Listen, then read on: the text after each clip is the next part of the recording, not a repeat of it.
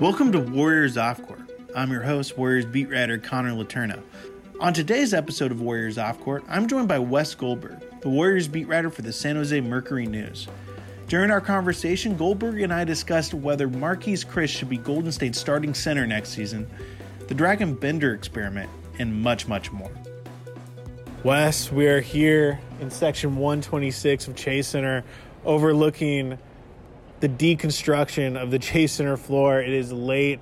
I was about to say it's late Tuesday night. It's actually early Wednesday morning after the Warriors' 112-94 loss to the Kings. Now, we can touch a little bit on the game. I'm honestly not that concerned with the result of this game. It was the Warriors' seventh straight defeat. They're still the NBA's worst team. They are well positioned for the chance of having 14% odds of the number one pick in June's NBA draft, even though Steph Curry is poised to return probably March 1st, which is Monday, correct? Or Sunday? It is coming up. I believe it's Monday. Steph, we got the Sunday. Sorry, Sunday. Forgive me, listeners. I am an NBA beat writer. Every day is Wednesday, and today actually is Wednesday, so it's especially confusing. So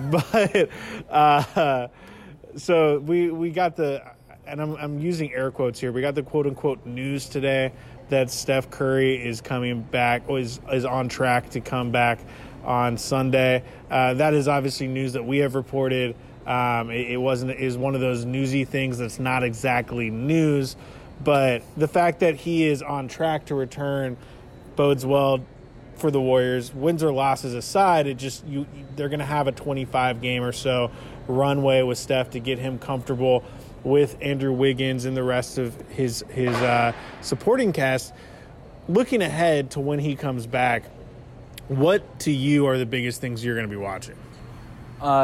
Just how he interacts with the guys who do project as possible contributors next year. And when I say possible, I mean that because it kind of depends on how they interact with Steph, right? I mean, Jordan Poole looks good. He's looked great the last few games.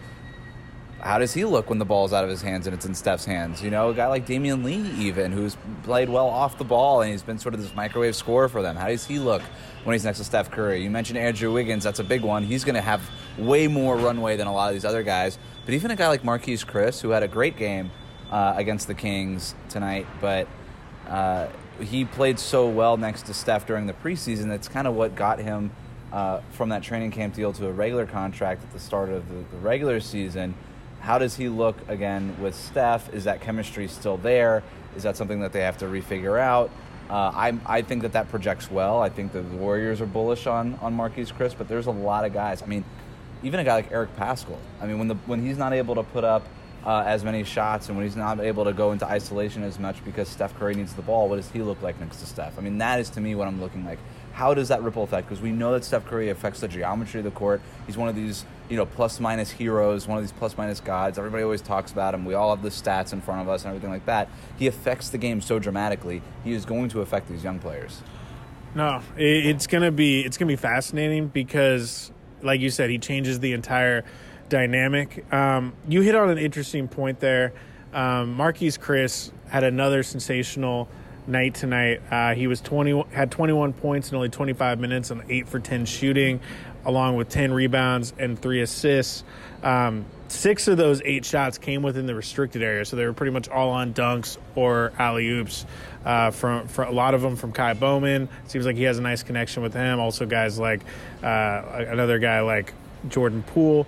So just based off what you've seen from Marquese since he came back and signed that two-way a couple months ago, do you think it's fair to say that this guy can be your starting center on a championship caliber or at least contending caliber team next season? Offensively, I have no doubts. He is great at handling the ball. He's got great basketball feel, which is unteachable. And he showed that immediately in training camp and in the preseason, especially with Steph. Great at the dribble handoffs, great at just knowing the timing of stuff. That stuff's hard, man. especially with a guy like Steph who moves so fast and he's got like all these fast twitch things going on. To be able to deliver the ball on a timely base in a timely manner when you've never played with the dude before is really impressive, and that's only going to get better.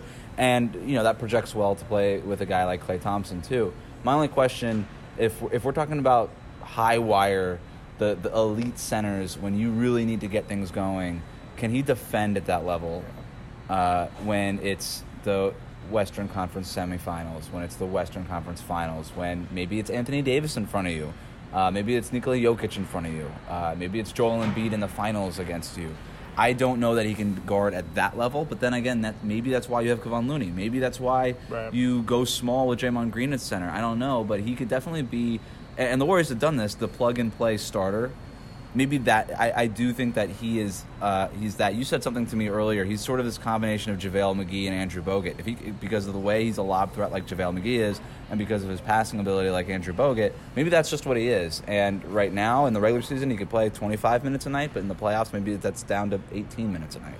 Yeah, I mean, the reality is they don't want to spend big money on that center position, partly because the way the Warriors' offense is, that center position needs to be more of a fulcrum of the offense, more of a kind of an offensive hub where you're in the paint and you're kicking out to shooters and you're kind of good at finding those open guys, but also throwing down lobs and what have you. And so I actually think offensively he is the perfect fit for this team. And then, like you said, hopefully you kind of hodgepodge together answers in critical moments defensively. Now, if Kevon Looney becomes the Kevon Looney of old, which I still think is possible, that's your answer right there. I mean, Kevon was that, the past 2 finals runs, including a championship run. When he's healthy, he's an elite small ball, versatile defender. And he said it to us today,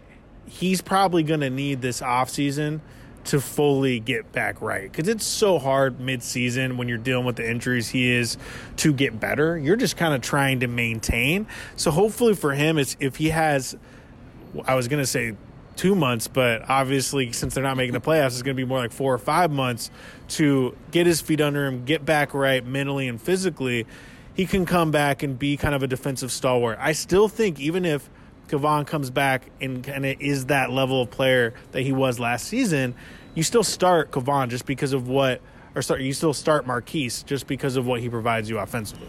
Yeah, and I think we also have to take into consideration the fact that Kevon didn't even have last offseason, right? He had the collarbone injury. It was collarbone, right? It's late. I've been up for a long time. Collarbone injury again after taking a shoulder to the chest from Kawhi Leonard in the finals, and it messed him up. He played the rest of the series, but it messed him up for the entire offseason. So he didn't really have the offseason to get better or really do any of the work that he wanted to do. He didn't get to do any jiu-jitsu over the offseason, right? He had to rehab. Right. So you have that, plus the hamstring strain that was complicated by the neuropathic condition and eventually he ended up with an abdominal strain, which he said, like, that affects everything. Like, that's not just, like, my abs hurt after ab day. That is literally his core doesn't work the way it ought to, and so he can't do anything. And you mentioned all the switchability stuff. That's all your core strength. That's all moving laterally for a big guy, to be able to keep up with guys like James Harden and Damian Lillard like he did in the last postseason. He couldn't do any of that stuff this year at all. And he looked slow and bad, and he was bad. Right. And it looked slow and bad, and he was bad. Yeah, he was just bad, and and the Warriors, just signed him to a 3-year, $15 million contract, and that wasn't great. And they need him to get back to what no one blamed him for doing that. No, and look, and not only that, but they had to do all this salary cap gymnastics and the hard cap, and like they really wanted him. Yeah, and you said it before. It's impossible to get back into playing shape. So now it does look like he's starting to bounce back a little bit. He played a season high in minutes Sunday, and he played 15 minutes on Tuesday thereabout. So he's starting to get the minutes out there. He looks better. He was a -1 against the Kings, which was the best on the team since they lost by 20 points. So look, he's starting to get back to the Kevon that they know and that they thought that they were getting when they signed him to a long-term contract. So to kind of project forward, if you've got Marquise as if your offensive option, your offensive specialist at center, and then Kevon Looney is your defensive specialist at center, and you go into this offseason, grab one more sort of traditional big when you have to play, the Hassan Whitesides and the Jonas Valanciunas and the Joel Embiids and Nikola Jokic's, you get like a legit traditional center like that, then I think you got something. I think that's a solid 3-man sort of bullpen at the 5 spot. Yeah, because I don't think you should be expecting anything from Alen Smailagic next season. Maybe the next 2 seasons. He has looked like a fish out of water the past couple weeks. He had some nice moments early in the season, but it's just clear he does not understand how to impact the game of basketball at this level without the ball in his hands, which is such an important thing in any NBA offense, but especially the Warriors offense. It'll be really interesting to see, but I do think that the growth and progression of Marquise Chriss does take some pressure off of the Warriors to draft, a James Wiseman type in the draft. He's 22 years old, and it's crazy to think about this, but Obi Toppin out of Dayton, who has been linked to the Warriors, as a guy who the Warriors... You linked him to the Warriors. Yes, I'm not. I hate to, give myself credit, but yeah, no, I've written that many times. The Warriors are big fans of Obi Toppin, and he is going to be, the most credible report that's mentioned on this podcast. He's 22. I believe he'll be 23 at the start of next season. So he will be the same age as Marquise Chriss. So just to put that in perspective, a guy who is going to be a rookie next season, who could be a rookie on the Warriors next season, will be the same age as Marquise Chriss. So this guy's been in the league for 4 years, right? This is his 4th year, and he still has so much growth and room ahead of him. I do believe that this is someone who can be a real franchise building block. And I was criticized so much when I wrote that several times based off sourcing and reporting I have within the organization, and then they cut him, and everyone's like, you're an idiot, you have no idea what you're talking about. We now know, and Marquise went on the radio today and confirmed this, that he knew the entire time he was coming back to the Warriors. He knew that they were going to bring, when they cut him in Sacramento, that he was going to turn down any buyout offer or any offers on waivers. He was going to come back on a 2-way and then eventually sign a multi-year deal, and it went exactly according to plan.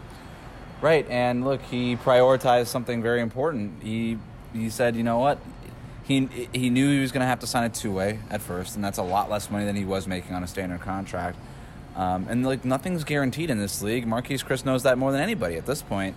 But he thought that the Warriors gave him the best chance to establish himself as a meaningful player in this league, where he was on the fringe of the NBA. I mean, he got a training camp invite, man. Like he was former top 10 pick. Yeah, number 8 in 2016. That's not that long ago.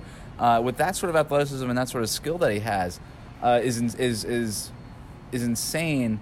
And so to go from the fringe of the NBA to a place that finally values what it is that you do well, because in Phoenix and Houston and Cleveland, I mean, they were either not playing him or asking him to stand in the corner and shoot threes. And it's like, no, this dude is like one of the fastest centers in the league. He can jump out of the building. He can dunk. He's great at passing, like we were talking about before. And none of those places use those skills. And they just wanted to try to make him sort of this fashionable stretch 5 instead, which is like, why did you draft him if that's what you wanted? So he finally finds a location that uses him right. And he's like, you know what? I have plenty of time to make money. Like you said, he's going to be 23 next year. He's going to go into next year making a minimum-ish contract, but the Warriors are going to presumptively be good again, right? They're at least going to be in the playoffs. They're going to be contenders in the West. They're going to be a whole lot better than they were this year. And then he's going to be going into an off-season. So next year to be his contract year is huge for him, because he's only going to get better than what he's at now, especially playing next to Steph and Clay. I mean, there's a world where Marquise Chriss goes after next year is averaging maybe, 10 points. I don't think he's going to average a ton of points playing with all those guys. Maybe he's averaging something like 10 points, but he's also getting like 5 or 6 assists a game, right? Which a lot of assists. It's a lot of assists, but they use him so much in these dribble handoffs and stuff. I mean, a dribble handoff's a fake assist, like you're just sort of handing the ball to Steph Curry. But the way that dude shoots, I mean, maybe even if it's 4 assists, that's still among the tops in the league amongst big men, and that's going to warrant a big contract. So he's setting himself up well for the future. We'll have more of my conversation with Wes Goldberg right after the break. One thing that I found interesting about his explanation of returning to the Warriors and how that all kind of came about is it speaks to just how unique of a situation this Warriors season has been, because we were there in Brooklyn a couple weeks ago when the Warriors traded, or news broke that the Warriors were trading Alec Burks and Glenn Robinson III, and that locker room post game was downright distraught. And Alec Burks was in there, and you could tell he was genuinely upset, and Glenn Robinson had already left, and everything we heard was that he was distraught. And it comes out later that they're being traded to Philadelphia, which is a playoff-bound team. They're going from the worst team in the NBA to a playoff-bound team in Philadelphia.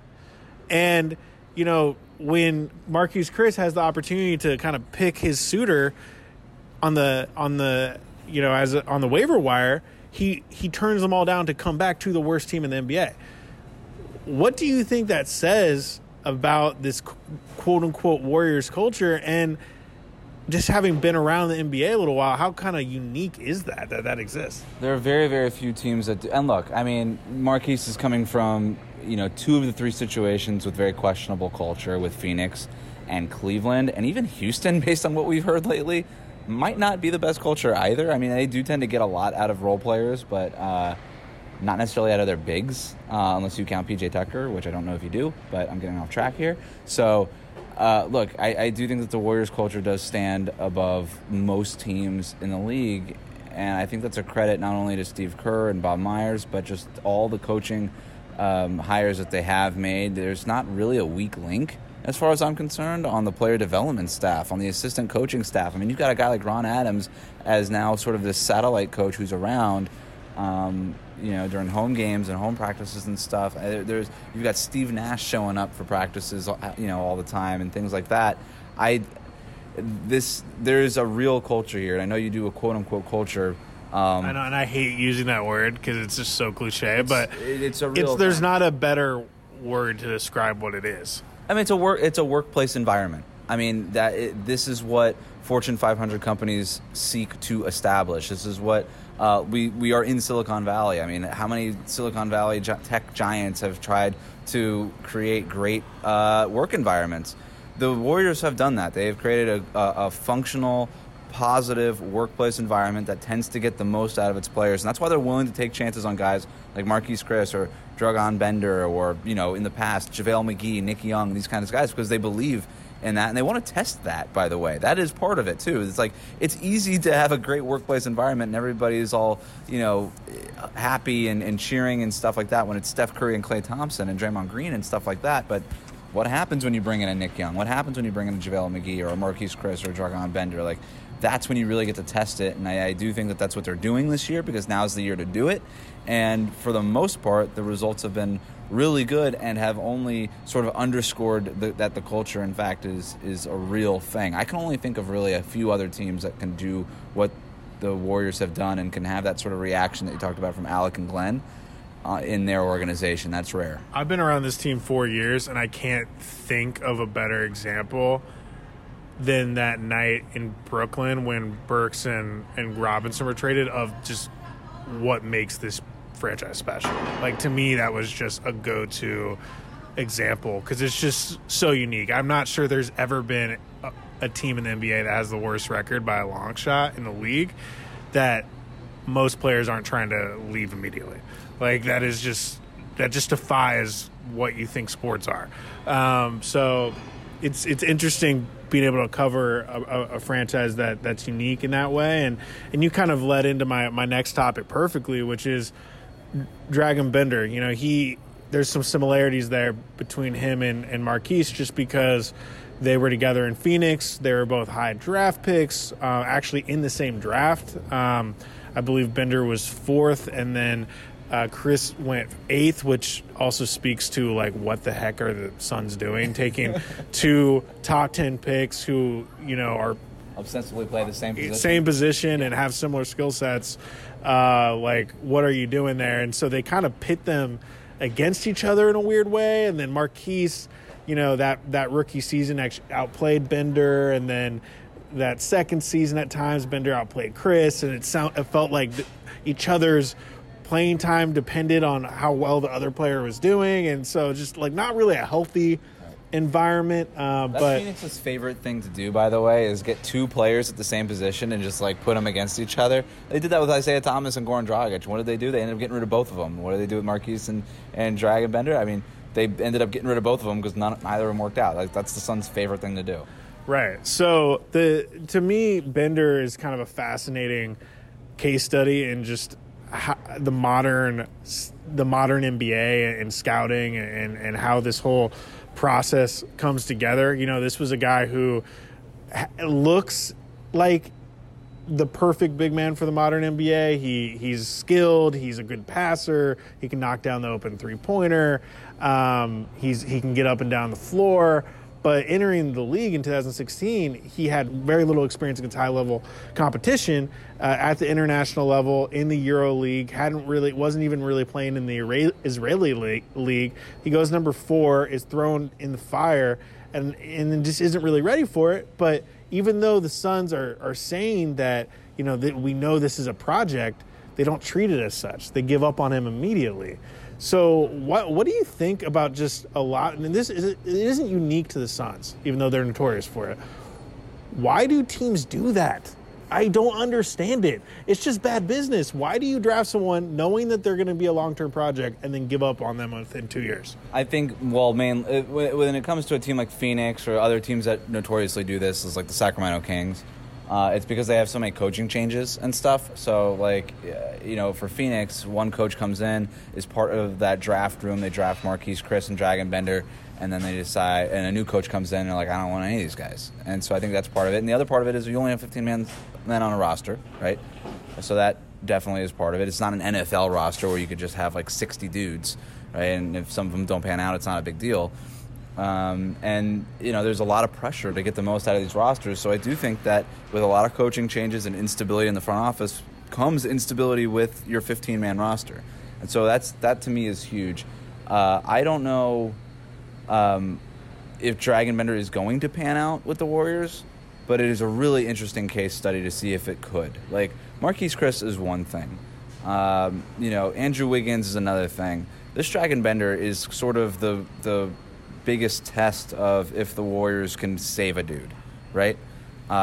And look, I kind of waver with Dragon Bender. I don't know what his I think he's worth maybe another 10-day contract. He might even be worth like a training camp sort of offer and seeing what he's got.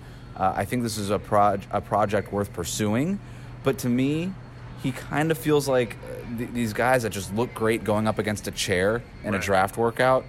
He's 7'1", and he's like really 7'1", right?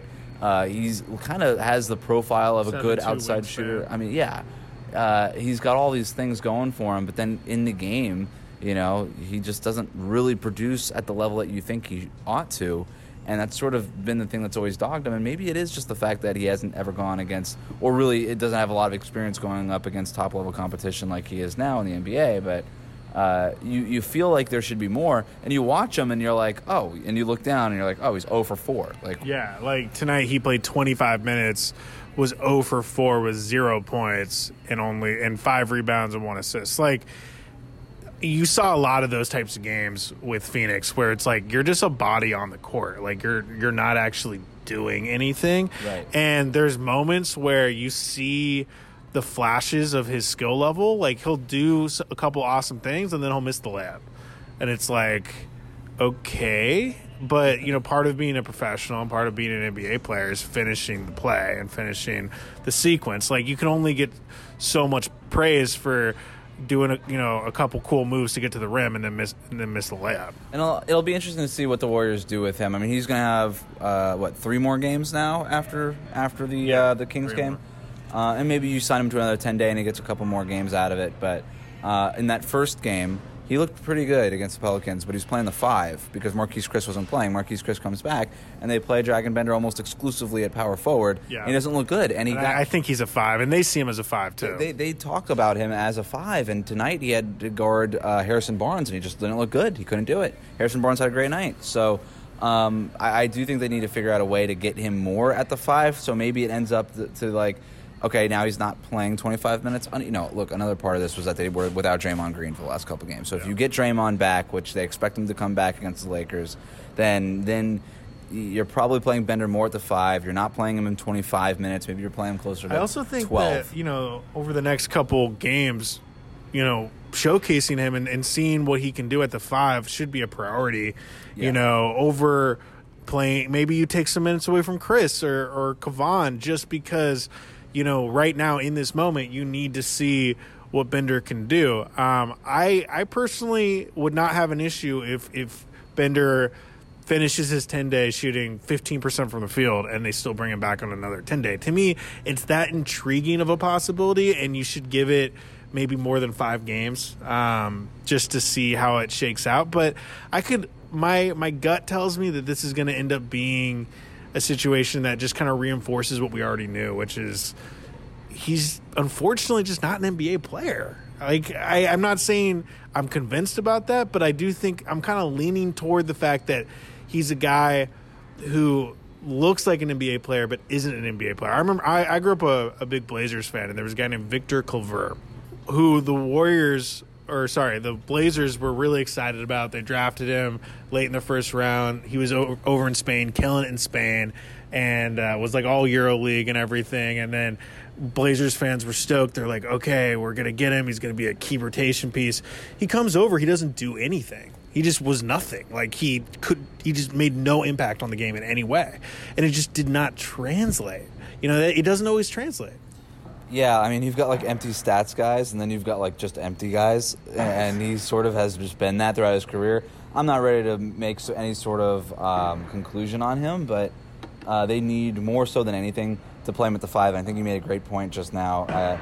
Take 5 minutes away from, Marquise Chris. Like, we get it. Like, we started the show talking about Marquise. The dude could play. Like, we know that. He's going to be a major player, a major contributor next season. Give some minutes at the 5 to Dragan Bender. Take him out of the 4 spot if you really view him as a 5. Because, look, if you actually believe he could be a floor spacer at that 5 spot and he's 7 feet tall, you owe it to yourself to see if you can make that work. Because he's basically been playing forward his entire career, and he needs to be playing center, and you got to put him there to get an accurate, evaluation. So, look, there were things that were happening. Again, Draymond Green was out. Marquise Chris missed one of these games. So I think going forward, if you can play him at the 5, get him to shoot the ball from 3-point range and get him more in those positions that you think he should be playing, you'll get a better evaluation on him. And then you go from there, and maybe it does involve a second 10-day contract to get that full evaluation. But when you look at the landscape of dudes that you could sign a 10-day contracts, there's not a whole lot of guys with a ceiling much higher than Dragan Bender. I mean, it's not like Kevin Durant's sitting there for a 10-day contract, right? Yeah. I mean, these are sort of the guys we're talking about. He's so intriguing skill-wise. Right. There's a reason why he went top 5. Yeah. Like, I don't blame mostly because the Suns reached, for loving him. Yeah. No, I mean, it was a reach. But he's a lottery pick. But I totally understand why a lot of teams loved him. I mean, the Warriors obviously liked him. Kirk Lacob said that the other day, that they were fans of him in the draft. Now, would they have used a top 5 pick on him? Probably not, but that also wasn't a super strong draft, Right. Just like the Bucks did a few years ago, you take that lottery pick and you go get Thon Maker, because Thon Maker has a higher ceiling than other guys, but obviously that hasn't panned out. Maybe Thon Maker's the next 10-day contract guy. Is he even in the league right now? I don't know. I have no idea. Detroit? Yeah, he was last with Detroit. We'll look that up later, but Wes, I really appreciate you taking the time. It's always great chatting with you. Where can our listeners find your quality work? Follow me on Twitter at WC Goldberg. You can read my writing over at the Mercury News, and you can still find Thon Maker on the Detroit Pistons. And the fact that we cover the NBA and we forgot that he was on the Pistons says all you need to know. Our thanks to Wes Goldberg for joining me on the podcast. It's always great talking Warriors with him. Warriors Off Court is a production of the San Francisco Chronicle. Support Warriors Off Court in the newsroom that creates it by signing up for a Chronicle membership at sfchronicle.com/pod.